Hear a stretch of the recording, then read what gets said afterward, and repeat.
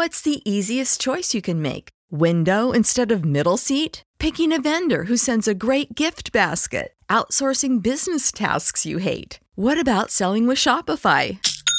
Whether you're selling a little or a lot, Shopify helps you do your thing, however you cha-ching. Shopify is the global commerce platform that helps you sell at every stage of your business. From the launch your online shop stage to the first real-life store stage, all the way to the did we just hit a million orders stage. Shopify's there to help you grow. Whether you're selling scented soap or offering outdoor outfits, Shopify helps you sell. Wherever and whatever you're selling, Shopify's got you covered. Sign up for a $1 per month trial period at shopify.com/try. Go to shopify.com/try now to grow your business, no matter what stage you're in. Shopify.com/try.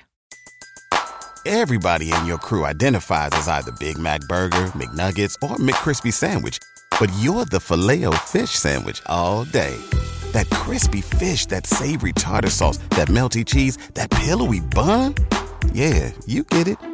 Every time. And if you love the Filet-O-Fish, right now you can catch two of the classics you love for just $6. Limited time only. Price and participation may vary. Cannot be combined with any other offer. Single item at regular price. Ba-da-ba-ba-ba.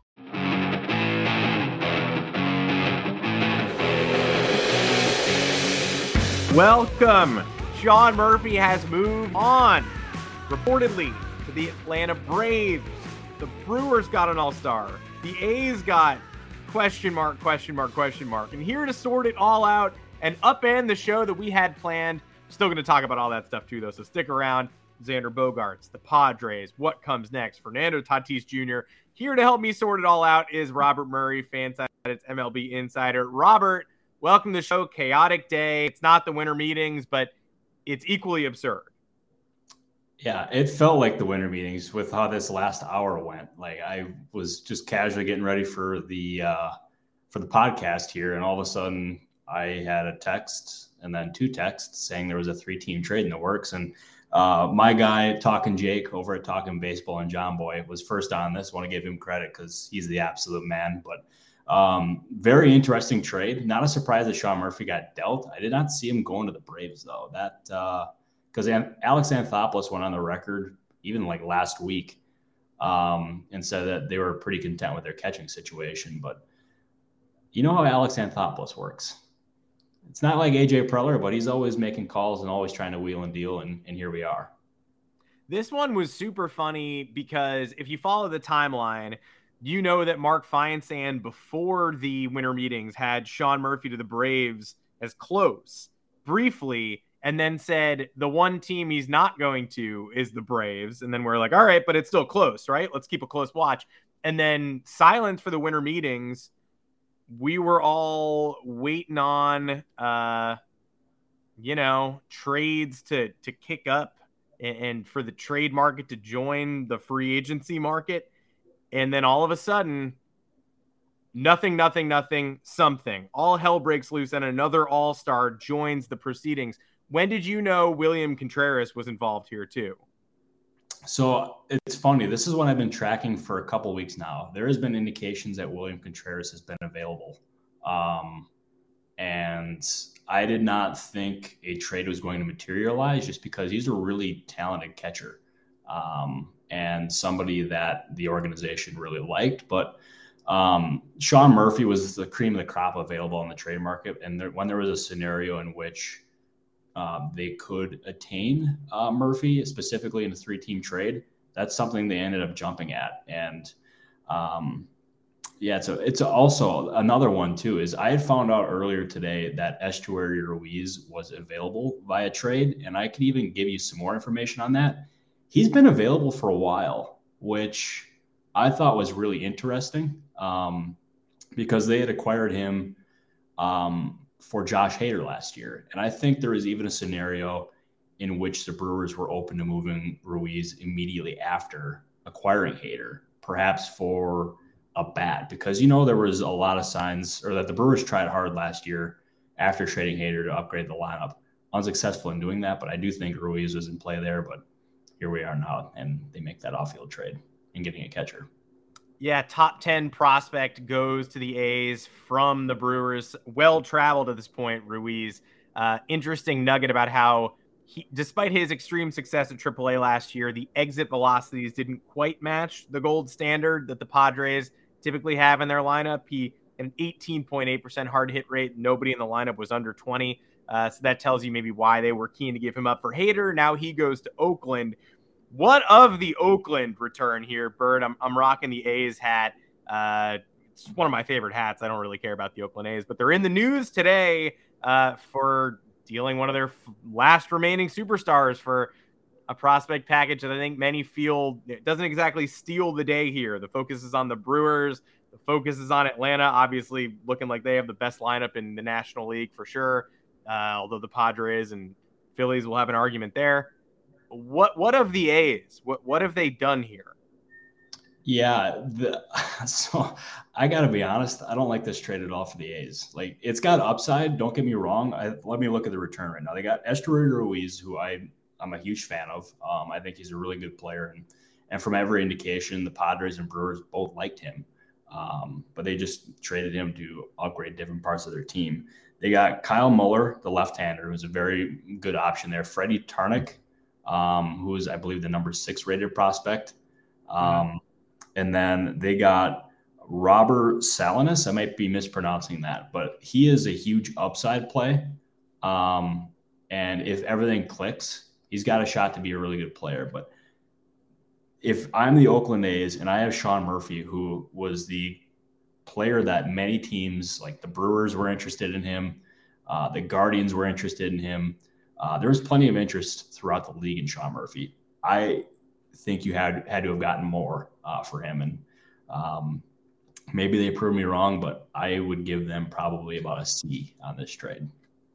It's not what you want unless you're trying to barely pass your classes before moving somewhere fun like Las Vegas, which is what it kind of seems like the Oakland A's are trying to do.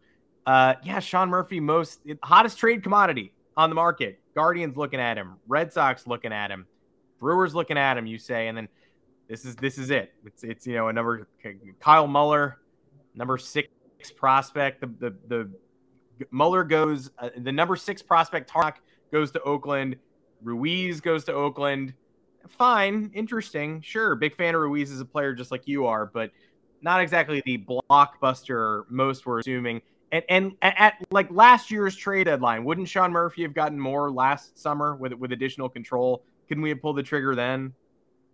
I think that's probably a safe thing to assume, but also moving a catcher at the trade deadline is a little bit more difficult just because he's got to learn an entire new pitching staff on the fly.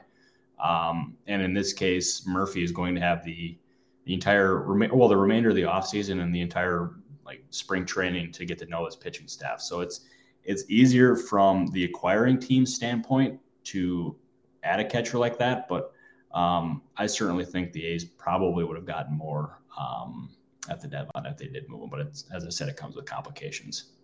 Yeah, still the gold standard at the position right now. And the Atlanta Braves are more formidable today than they were yesterday. And entering last year's postseason, were probably the betting favorites to meet the Dodgers in the NLCS. Shocker, we didn't get either half of that. But there's a reason Atlanta is who they are right now. Team-friendly deals, rookies coming up making immediate contributions. And when they get the chance to trade for a Sean Murphy, especially with a package like this, they don't mess that up. But one guy left out in the cold for now, as Mark Powell brings up in the comments, Dansby Swanson got married this past weekend. Still not, he's the one missing man from last year's Braves lineup before they traded Contreras today.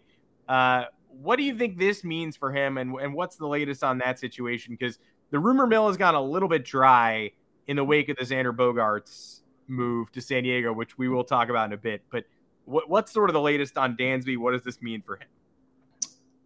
Yeah, I don't think it's impossible for him to go to Atlanta. I know there was a report from, I believe it was Mark Bowman, saying that the Braves really haven't engaged too much, which is kind of similar to what happened with Freddie Freeman last year.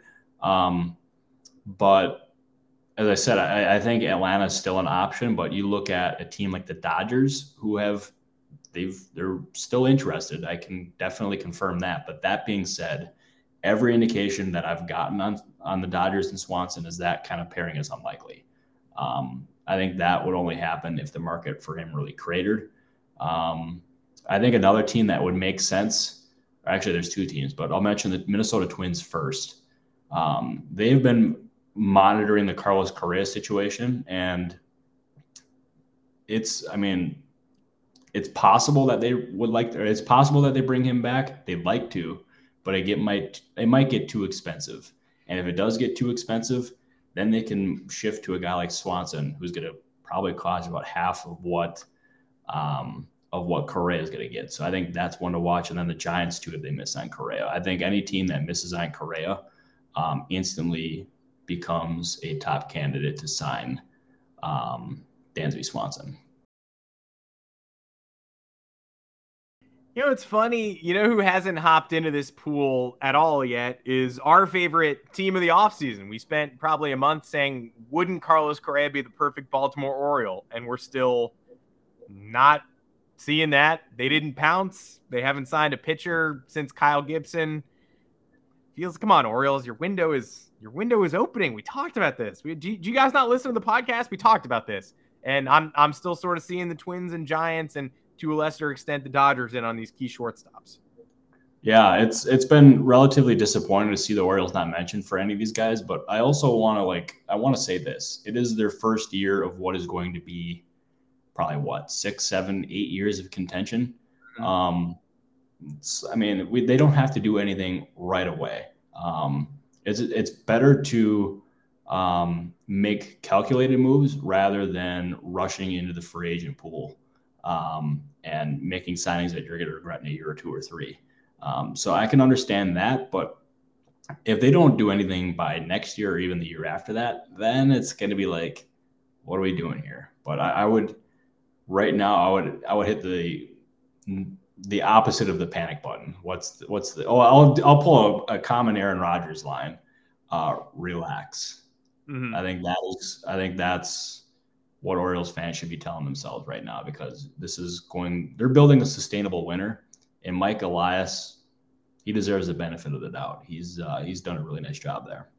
Yeah, I don't think those Astros guys are messing around. And you may not have believed in them when they were bringing the prospect core to the bigs. Those guys arrived last year in a big way. Rutschman will be there a while. Gunnar will be there a while.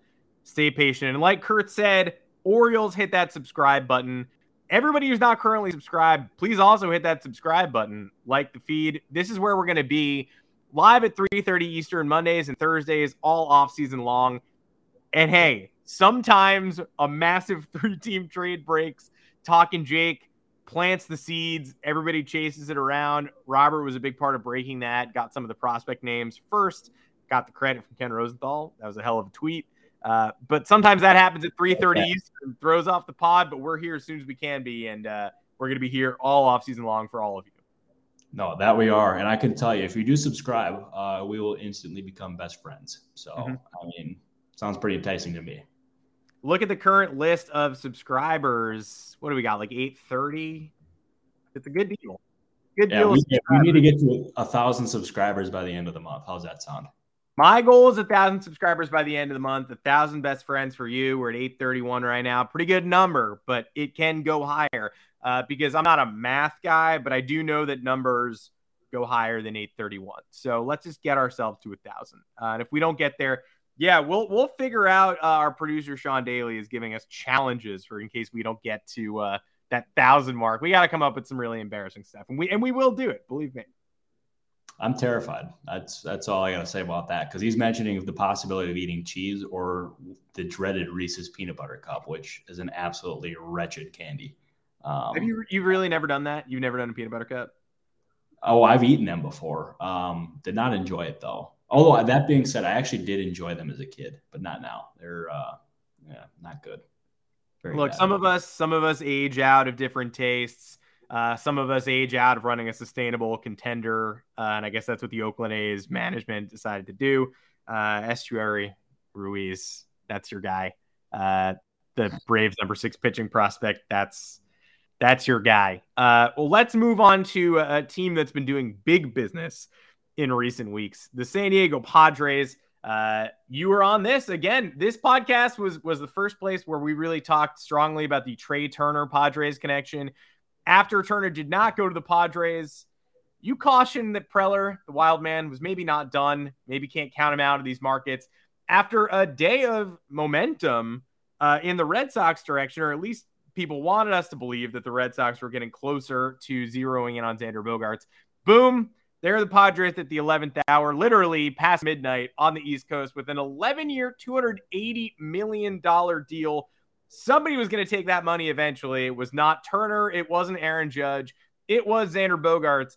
And now for the next year, who knows with the opt-out, the Padres have Xander Bogaerts, Manny Machado, Fernando Tatis Jr., Juan Soto, all under contract for next year in a season where they clearly think they can take the NL West and potentially more from the Dodgers.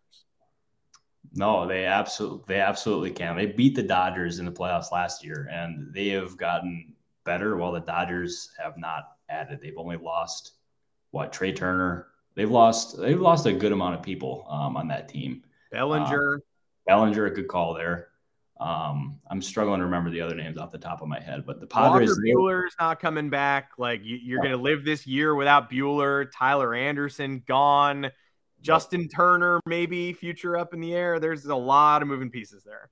Yeah, it is, and I can also report that the Diamondbacks' interest in Turner is very real. Same with the Marlins. Craig Mish over at the Miami Herald and Sports Grid reported earlier today that the Marlins have made Turner an offer, and it's believed to be competitive. So I don't think anything is imminent there, but those are two teams certainly to watch. But going back to the Padres, they are as dangerous as ever. They have only upgraded what is a really talented team, and I can also tell you that they are not done. They're one of the teams that are currently in on Christian Vasquez. And there has been indications, as Ken Rosenthal reported, that a deal for Vasquez might be getting closer. We don't know what team that would be because the Twins are involved. There's a couple other teams that are involved too, but AJ Preller doesn't sleep, and he considers any and every scenario. But I can tell you one scenario, Adam, that he does not consider, and that is a potential Fernando Tatis trade. Please. The Padres are not considering a Tatis trade. They are not making him available. Any report you read on the internet is suggesting that a trade is possible is not true. So just to squash any reports there, Tatis is not going anywhere. It's time we put that to bed.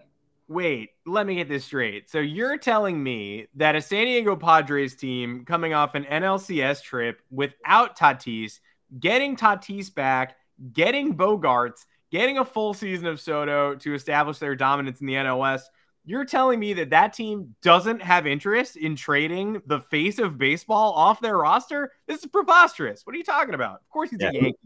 Yeah, who could have seen that coming? Unbelievable. I mean, it's I've checked on this for weeks, and the Padres' stance remains the same. They intend to build this team around Tatis.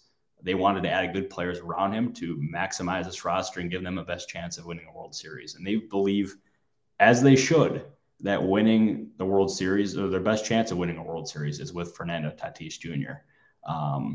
But it's and also, if they traded him now, they would be selling astronomically low on Tatis. He's only 23. He's currently suspended. He's coming off of 2 surgeries, with one on his wrist and his shoulder. Trading him right now makes no sense. Plus, he's got a no trade clause, so he basically controls.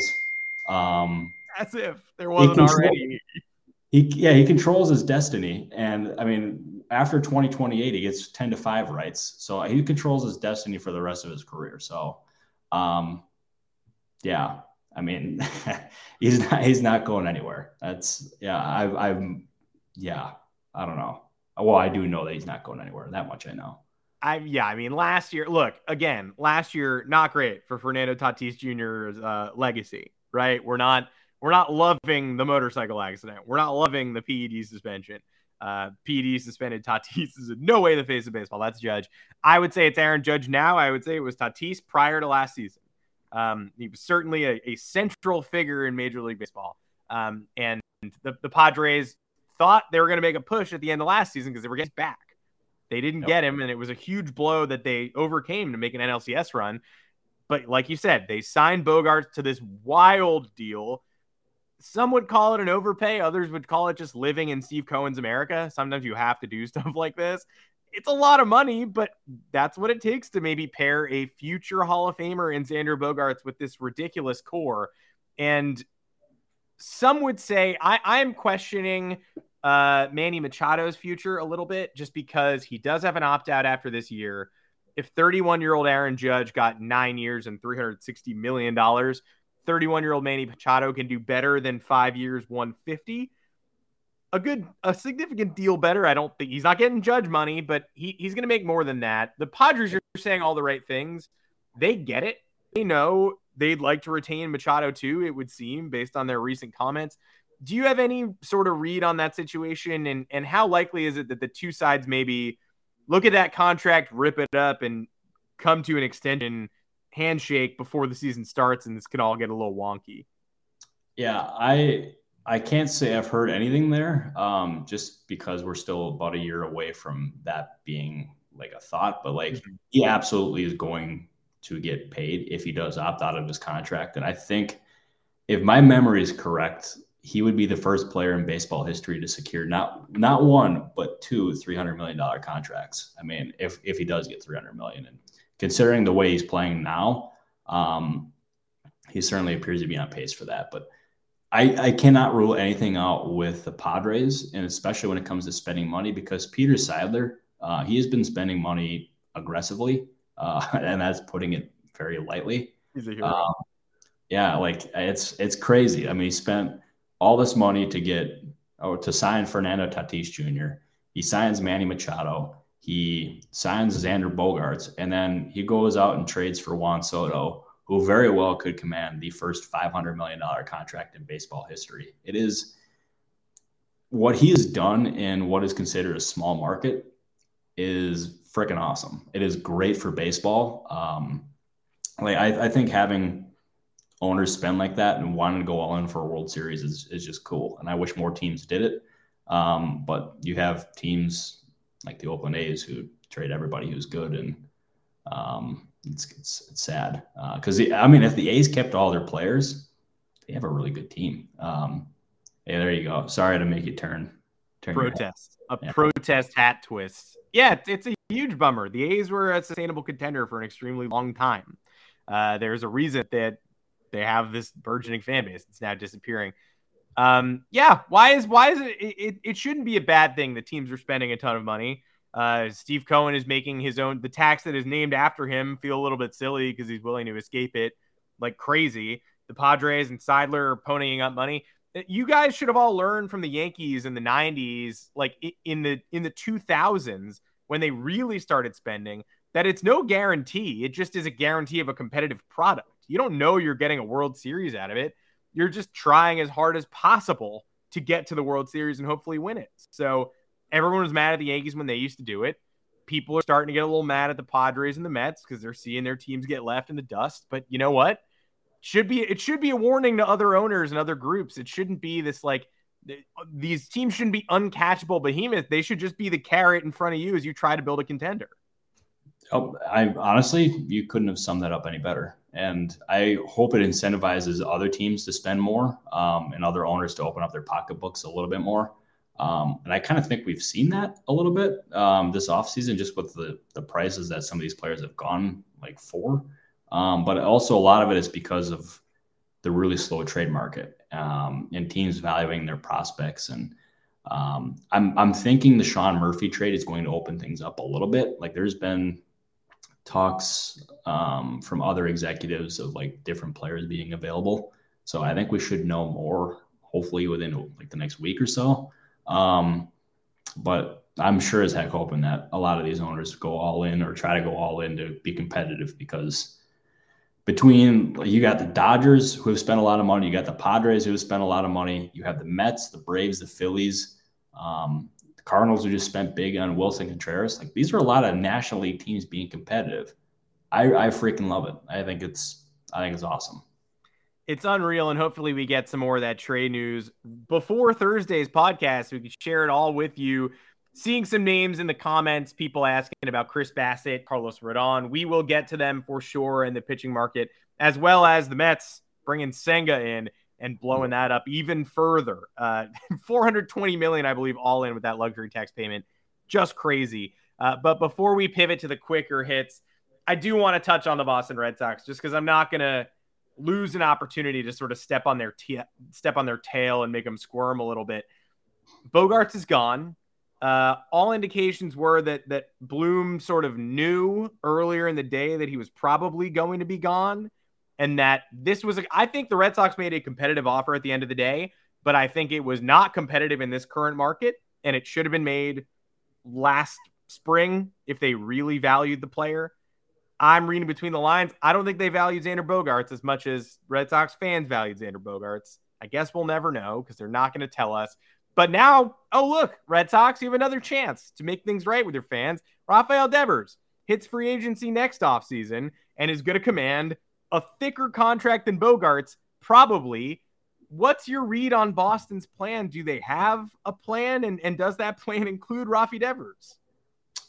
They have a plan, and I know that may be hard for Red Sox fans to see right now with how those Xander Bogaerts negotiations played out. I do believe like the Red Sox, they would in their ideal world would retain Rafael Devers. That is going to be a pretty lucrative extension when and if it gets done. So I'm not going to handicap it right now because we still have quite a bit of time before that decision has to be made. But that Xander Bogaerts negotiation, like what Chaim Bloom said, was the exact indication that I got the day that he was signing. Was that early in the morning, I had somebody who is very, very, very plugged in tell me that Bogaerts was going to be a Padre. I checked, it wasn't done, but every indication I got at that point was that the Padres were significantly ahead of the Red Sox in negotiations in terms of what they were offering. And lo and behold, that proved to be true. And that is a huge pill for the Red Sox and Chaim Bloom to swallow, and they have to bounce back from that. And I wondered if they could end up being a team that gets aggressive on some of these bigger free agents. I don't think that'll be the case. I could be wrong, but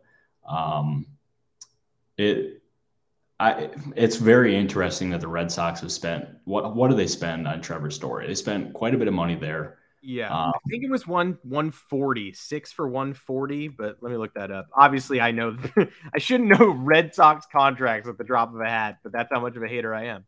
Yeah, you are. I mean, that shows you're a true loyal hater. So good job by Adam.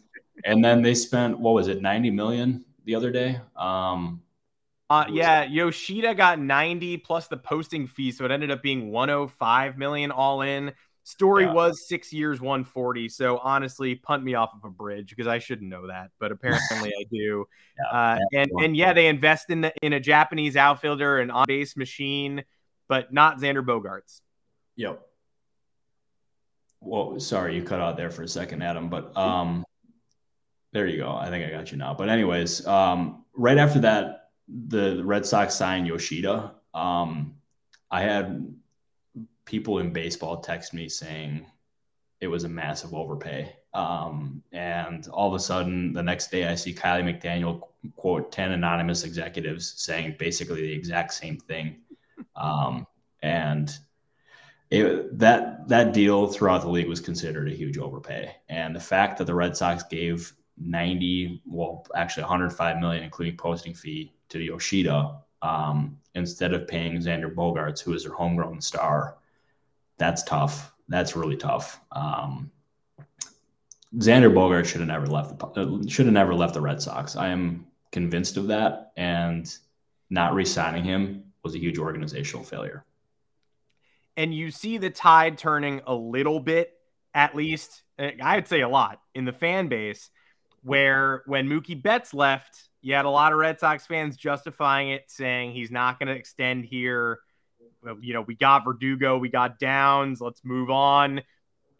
And I'm sort of sitting there saying, don't you want to win with your guys, though? Don't you want to keep winning with your guys? Do you really want to just turn over this big market roster? And then now that Bogaerts is gone, you are seeing people saying this never had to happen. Yoshida over Bogaerts looks like a pretty one-to-one pick.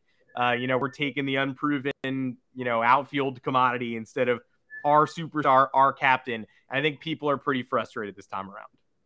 And I can't blame him. And maybe Yoshida turns out to be a really good major leaguer.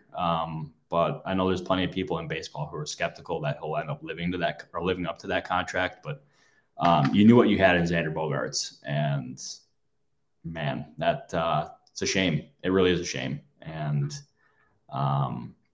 as I said before, I'm very curious to see what the Red Sox do. My guess, and this is my indication as of now, things can change in negotiations. I don't think Nathan Eovaldi is going back. Wow. So I'm very curious to see where they pivot, or how they pivot. Just a very confusing offseason, to say the least. A super strange offseason that started with all of us saying they're getting outbid on all these minor deals for Zach Eflin and Andrew Heaney. Then they pivot on a dime. They sign Chris Martin and Kenley and Yoshida, and momentum is building. And then it turns into Xander Bogaerts he took $120 additional million. But there's a reason that we all think they might be don't they have it in them to lurk in the Correa chase and the Carlos Rodon chase? Because they have this money burning a hole in their pocket, and they are the Boston Red Sox. But like you said, no indication they're going to do it yet, other than the fact that they're just an historic name and an historic spender.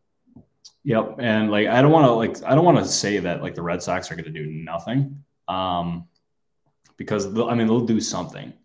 It just won't be, I don't think it'll be the something that most fans want. I don't think it'll be a big move. But specifically talking about Rodon, who you just mentioned. Yeah. My guess is that he goes to the Yankees. That is my guess as of right now. They are not the only team involved here. The Giants, I believe, are still lurking even after signing Sean Manaea last night to a 2-year contract. There's been reports about the St. Louis Cardinals being involved. If they are, I think it's generally considered pretty unlikely that he goes to St. Louis. As I said, I think it'll be the Yankees, but anything can happen. Things can change with one phone call, but that's my indication as of right now, or that's my feeling as of right now. Interesting. Do we have sort of a timeline on that potentially? Because I know a lot of people are playing the waiting game, and I also know the Rodon smoke was pretty heavy last Wednesday, Thursday, and a little bit since then. You're hearing more and more teams joining the conversation. The Giants, like you said, the buzz today is they're absolutely not out. Even after signing Sean Manaea, that's not going to preclude them from making that move and continuing those conversations. The Dodgers, we had a commenter a while back, my man Tato, asking if the Dodgers were, pushing harder in the lead on Rodon. And, they haven't dealt with the Scott Boras client in 10 years. They haven't extended one or signed a Boras free agent. And so that would be deviating from that history. And it would also be, Rodon is looking for years, as I understand it. The Dodgers have been reticent to offer length, and they mostly offer these short-term fat contracts, which seems especially to be true this offseason, where they've been largely silent and everybody's sort of waiting on their Ohtani offer next winter. What are you hearing on, I guess the question is, what are you hearing on Rodon's timeline, and are the Dodgers involved at all or not so much? So I don't have an exact Rodon timeline, but I have to imagine it'll happen between now and the All-Star break. No, I'm just kidding. It'll You'd have to think. Yeah, you would think, but no, I mean, it's it may not have happened now, but I certainly think we should have some clarity here within the next week or two. I feel pretty comfortable saying that, and maybe because we have Christmas coming up in 2 weeks. My guess is he signed sometime before Christmas. It could be even much sooner than that, but he's going to take his time with it, and Boras isn't going to accept the deal until he gets what he wants. But that being said, with the Dodgers, I don't envision them being a legitimate contender for Rodon. And they could absolutely use some starting pitching. I think that's pretty clear. But I cannot tell you how many times at the winter meetings I had people come up to me and say, "Do you think the Dodgers are going to pursue Shohei Ohtani?" And like that feels like someone that they would absolutely do anything for. I'm not going to say it's there's no guarantees in free agency. Like anything can happen, but Shohei Ohtani's market is going to be absolutely freaking berserk. I mean, there's so many teams that you can mention. I feel like all of baseball should be in on Ohtani. So the Dodgers are going to have plenty of competition, but I certainly think a lot of their moves or lack thereof, they want to be flexible this year, next year, and going forward. And sure, Ohtani is probably part of that equation, but man, the show, I cannot wait for the Shohei Ohtani talk for like the next 12 months. It's probably going to consume this podcast. So I'm just going to apologize in advance for hella Shohei Ohtani talk. How could it not, though? You are signing Aaron Judge and Carlos Rodon at the same time. You are signing one man who is Aaron Judge and Carlos Rodon. So we will definitely talk about that. And maybe the Yankees are about to live out that offseason 1 year early. We will find out in the coming weeks. What I do know is that over the weekend was Carlos Rodon's birthday. And I know that because Yankee fans found his Venmo and bombed it with very small payments, like paying him $0.25 just to tell him, hey, man, come to the Yankees. And he paid everybody back. And that probably took a really long time and probably bugged him. He didn't want to take anybody's money. So I would say good man, Carlos Rodon, good guy. But if you're a Yankee fan out there, you probably just don't troll LinkedIn for Carlos Rodon. Don't DM his caterer on Instagram. Don't do any of this business. He will make a decision when the time comes.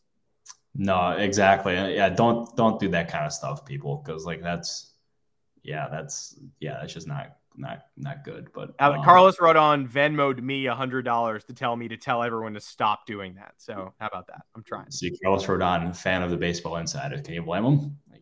Carlos Rodon, subscriber to the Baseball Insiders every Monday and Thursday at 3:30 Eastern. He is there with a fork and knife, ready to consume some baseball content. Like I hope all of you are. Got the napkin on your neck, just ready to eat it up. Get that sauce all over that napkin. Food metaphor. Get that wipe that Reese's peanut butter cup loose melted chocolate off your mouth, and please come join us and subscribe. Drop a review, drop a comment, like the channel. We would love to see all of you fine folks every Monday and Thursday. That's 4:30 Eastern. 3:30 Eastern. It's 3:30 Eastern. It was 4:30 Eastern today, but it's usually 3:30 Eastern, and that's on me. That's on me for doing a long subscribe spiel and forgetting the time of the podcast. We'll see you here at 3:30 Eastern. One more name that's getting floated in the chat and who signed between the three-way trade breaking and the pod going live is Chris Bassett, who is a Blue Jay, 3 years, $21 million annually. I would say acquitted himself pretty well with the New York Mets this season, although he did pitch the Game 3 that ended the New York Mets season. Rory E., have you mentioned Chris Bassett? Brother, you know that I have right now. It took till the 37-minute mark, but we got her done for you. What is your read on Bassett's market and whether that deal is likely to revolutionize the Jays rotation, which Toronto's had kind of a weird offseason. You got Kiermaier. They trade Teoscar Hernandez. They lurk in the woods for a while, but this is a pretty high-profile move. It is a high-profile move, and adding another starter was something that they prioritized. Like, they tried Fran Heaney, and they missed because he signed with Texas for, 2 for $25. And getting Bassett, I think, is a really nice move for them. It shores up their rotation.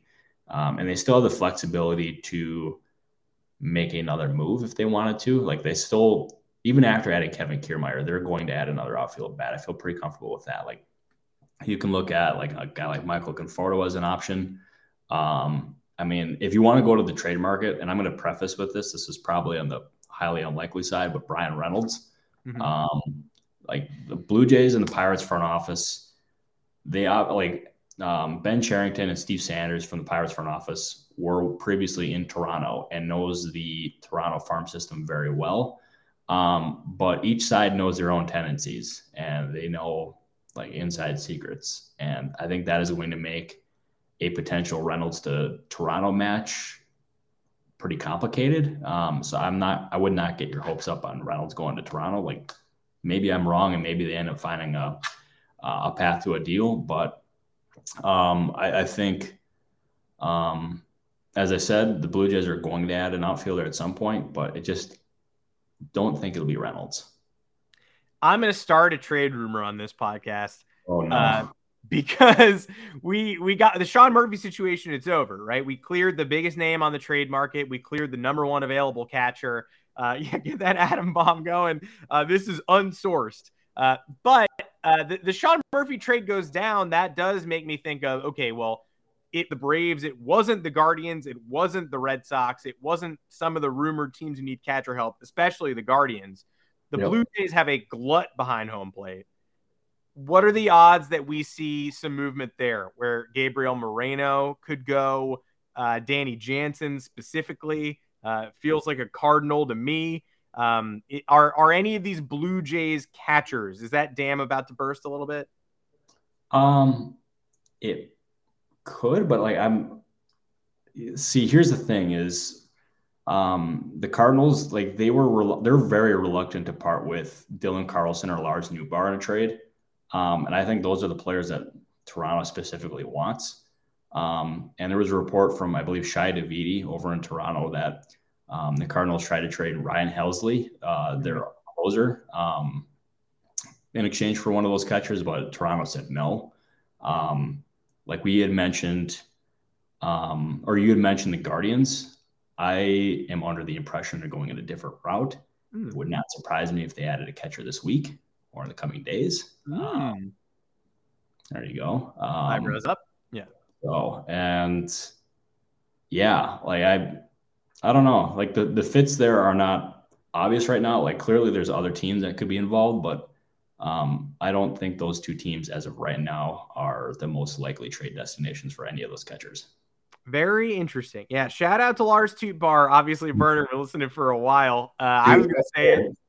Yeah. So I actually in a text with some, like, I believe it was a GM a while ago. I actually, instead of saying Lars Nootbaar, I said Lars Tootbar. And he asked if I was drunk, which the answer was no, but that made me feel like an absolute idiot. That was bad. That was really bad. But anyways, continue, Adam. Sorry, I had to update. No. I had to trim you with my Tootbar content. Yeah, we had to clear up the Tootbar because long live Lars Nootbaar, and he's going to be a recurring theme on this podcast for as long as the Toronto Blue Jays are asking about him. Is it more realistic they get Tootbar or Reynolds, you think? I don't think either is likely. The Cardinals really like Reynolds is obviously someone that fans are very aware of, especially after his trade request. But the Cardinals really, really, really like Lars Nootbaar. He's someone they're very fond of. So I'm not even gonna. Yeah, I just think both are unlikely at this point. Well, we will keep tabs on the rest of the Blue Jays offseason. We'll come to you when we have the information. Trevor wanted me to send somebody to the Cubs. Trevor, I'm sorry, I just don't have that power. But stay tuned. The Cubbies do have to get involved in this offseason at some point soon, don't they, Robert? No, I would imagine so. And like they're also another team that's lurking in the shortstop market. We're talking the Cubs, right? Oh yeah. Yep. They're also lurking in the shortstop market. And I know they have interest in Dom Smith, who was recently non-tendered by the New York Mets. So they have, they have plenty of different options, and I'm sure there's plenty that we're not even talking about now. So, it should be a very fun remainder of the offseason here. I can also say that the 3-team trade has officially been announced. So that was a very fun way to kick off the Baseball Insiders here. I appreciate everybody for being patient, by the way. That was very nice of you for all the comments as well. Adam and Sean Daly, who's our wonderful producer behind the scenes, I thank you. Well, this was a historic day. The trade is official. Brewers fans and Braves fans, read up on it, get to know your players. A's fans, we're so sorry. Man, it would also really suck to get non-tendered by the Mets at this point, knowing how much money Steve Cohen has. Like, for him to look you in the eyes and say, I will not be offering you a contract, that has to be a huge bummer. So sorry to Dom Smith. We will maybe we'll see you in Chicago. James McCann could be on the market. Liam Hendricks could be on the market. So much more to come this offseason, and we thank you for sticking with the Baseball Insiders. You will see us on Thursday and every Monday and Thursday at 3:30 p.m. Eastern time. That is 3:30 with a 3, 2 3s, in fact, not 4:30, though sometimes we'll probably still be chugging by 4:30, but 3:30 Eastern. Like the channel, like video, subscribe while you're here, and get us on all your podcast platforms in audio form. Robert Murray, thank you so much for breaking it down with me today and helping me through this absolute mess of a 3-team deal. My pleasure, my guy. We'll talk to you everybody on Thursday. Thank you for watching, Adam. The show would not be possible without you, so we appreciate you as always, my guy. And the show would not be possible without you, my friend, in a more front and center way. But I appreciate the kind words, and I'll be relying on you for scoops for the rest of the offseason. And so can all of you. Again, at 3:30 Eastern time, Mondays and Thursdays. Look for that little alarm bell on YouTube and come join us. Until next time, Robert, thanks so much, man. This was awesome. Thank you. Bye, everybody.